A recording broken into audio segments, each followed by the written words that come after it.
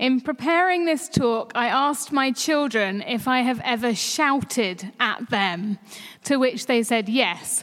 And then I thought, no, I need to qualify this a bit more. Have I ever shouted at you to stop you doing something dangerous? Yes, Toby said he could remember a time when he kicked a football into the road and there was traffic coming, and I shouted.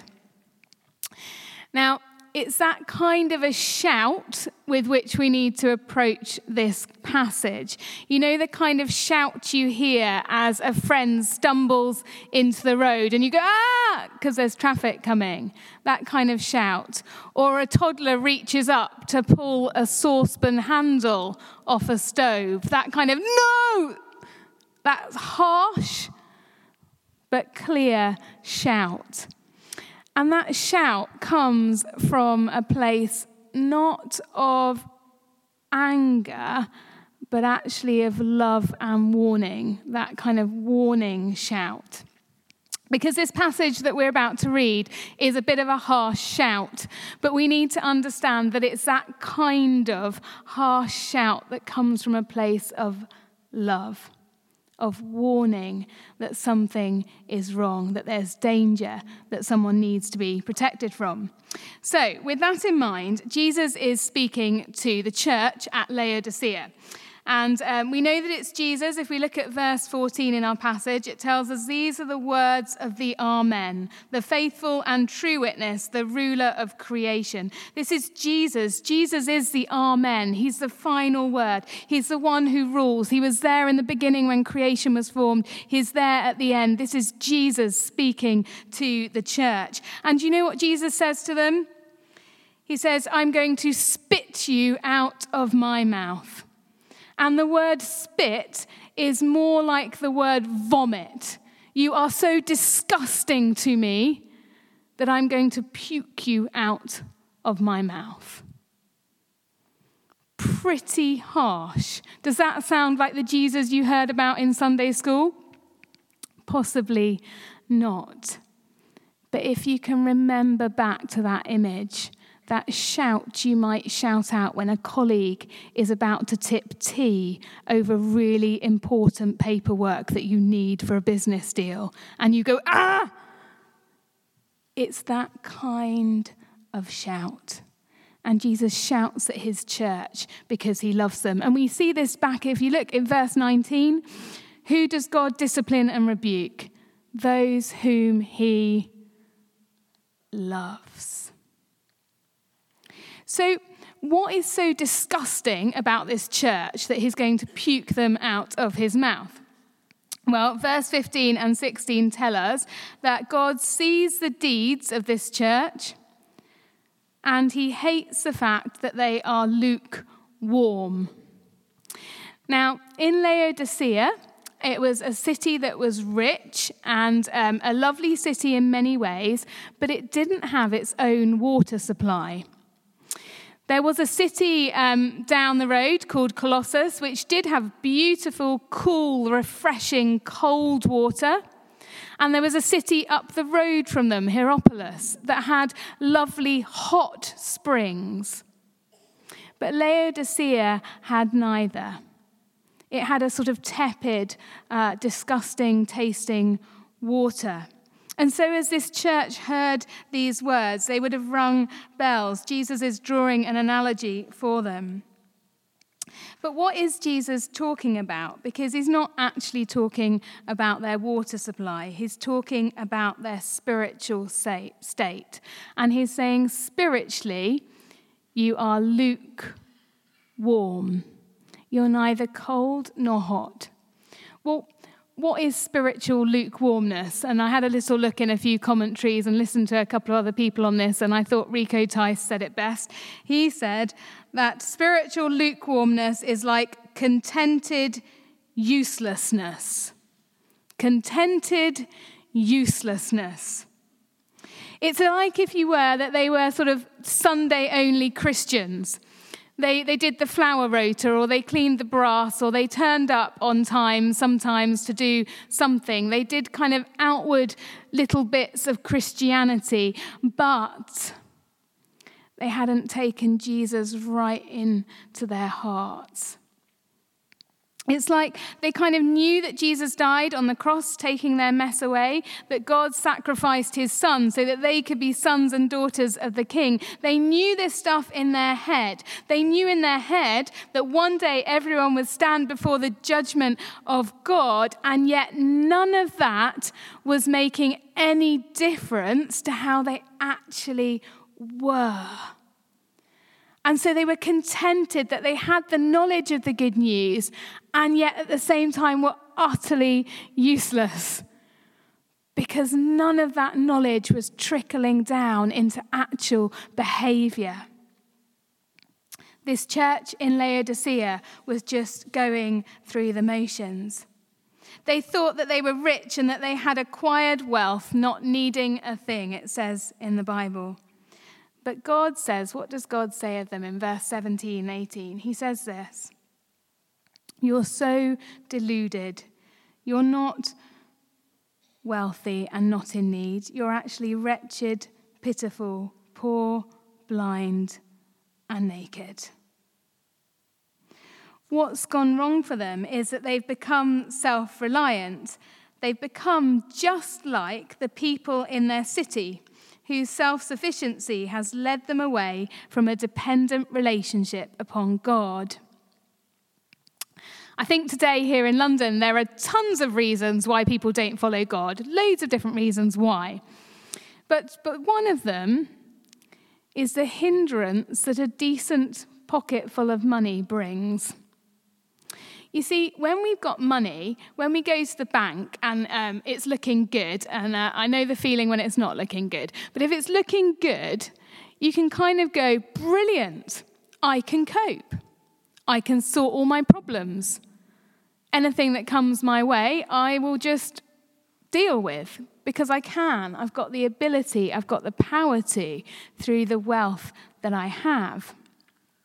And somehow, this self-reliance that everybody else is living with has crept into the church. And it's that disgusts Jesus. You see, what happens when we become self-reliant is that we turn from Christ. We stop needing Jesus. We think we don't need Jesus. And as this church in Laodicea becomes a church that don't think they need Jesus, they stop living out Jesus' ways. And what's one of the biggest barriers to people coming to know Jesus so often? It's the church that's failed to live out Jesus' ways. And that is why Jesus is being harsh with them. Now, I need to qualify here that wealth is a wonderful thing. There are many godly men and women who've been wealthy and down the ages have taken that wealth and they've brought it back to God and they've surrendered it to God and said, let it be used for good. And it's an amazing thing. And God is not anti people being wealthy. That wealthiness is a brilliant thing. It's all about this issue of our reliance and our surrender to Jesus.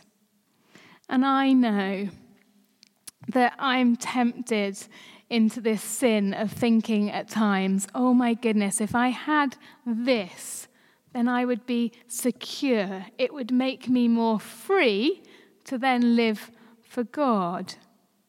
But what happens in that is that I'm putting my reliance on stuff, on money, on wealth, instead of on Jesus. And it's just a dangerous little shift that happens as we become self-reliant. We stop spending time with him. Back in Deuteronomy in the Old Testament, Moses is with the people of God, and they're about to enter the land that they've been given. And in chapter 8, verse 17 of Deuteronomy, it says this: You may say to yourselves, people, my power and the strength of my hands have produced this wealth for me. But remember the Lord your God, for it is he who gives you the ability to produce wealth. If you're wealthy because God has given you the ability to produce wealth. You were born at the right time, into the right family. You had the right education, the right opportunities. You've worked hard. Sure, of course you have. But all of that has been given to you as a grace from God. And if God's people also act like the world and start saying, no, it's just because of me, then what creeps in is a distancing of ourselves with God himself, and we become lukewarm. And you see, there's no hiding with Jesus, because Jesus knows what we do with our diaries. He knows what we do with our checkbooks. He knows corporately and individually what we're up to. And because he loves us so much, he shouts at us. And this passage is, honestly, it's a passage of love to his church. He loves you so much that he doesn't want you to miss out on the true treasure of real relationship with Jesus Christ, because it is gold. It is worth more than anything that this life will give you. And so he says, come to me for real gold. And in a city that was known for its wealth, come to me for gold. In a city that was known for producing special linen, Jesus says, come to me and I will clothe you perfectly. In a city that was famous for producing a special ointment for eyes, Jesus says, come to me and I'll give you salve for your eyes. Jesus gently here is calling the church back to him, to remember what they really gain in relationship with him, that he purifies them of all the mess in their lives and allows them to enter eternal life. And the problem for us today is that it's really hard to remember that, because we're busy with what's just before us in this world now. And I know I've been guilty of that this week. We get busy with what's just before us, and we forget this calling into an eternity. And it's beautiful the way the passage ends in verse 20 and 21. It's beautiful imagery. We get Jesus standing, knocking at the door. Have a look at verse 20. He's knocking at the door gently. Jesus never forces his way in. He just stands and knocks. The God of the universe, who has the almighty power and could do anything, does not require you or I to be robotic kind of minions. Rather, he knocks at our door and just says, I'm here. If you want to, let me in. I'm here. I'm knocking at the door. And then what happens when you open the door to Jesus? Have you looked at the next bit? It's beautiful imagery. He says, we'll eat together. And the imagery is of that kind of, late night evening supper party where you're just totally relaxed. It's leisurely. It's the end of the day. The work has been done. The rest and the play is here. It's that kind of eating. Come and eat like that with me, says Jesus. I ain't here to make your life boring or terrible or rigorous or dull. I'm here to invite you to leisurely life in all its fullness. Come, eat with me. And then he says, to those who persevere, who endure the course of this life with all its ups and downs, I will invite you into eternity to sit on the throne with me. There's a lovely story of two children learning to play the piano. And they're siblings in the house, and they've got piano lessons.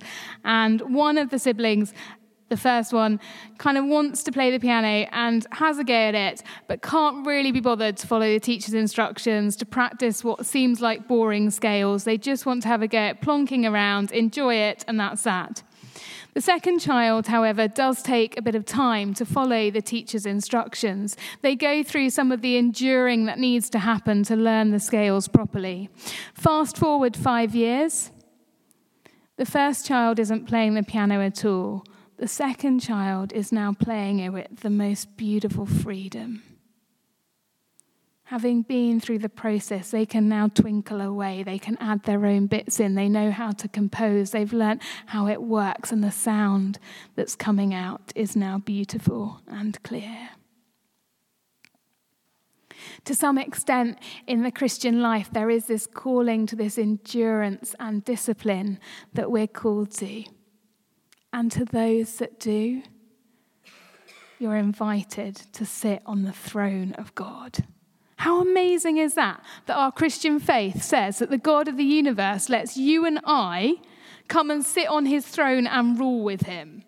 I mean, is that just not mind-blowing? What other faith or worldview has that idea in it? That you and I are invited to sit with God on his throne. That the Almighty, the everlasting, to which we should just bow our knees in awe of, says, I love you so much. Endure to the end and come and sit on the throne. You're going to get to rule with me, to create with me for all eternity. Isn't that amazing? And so may you be encouraged today as you endure with Jesus. For those like me who this week, I need to hear something of the harsh challenge of this. Know that it comes because God loves you. But hear it, for we don't want to be lukewarm.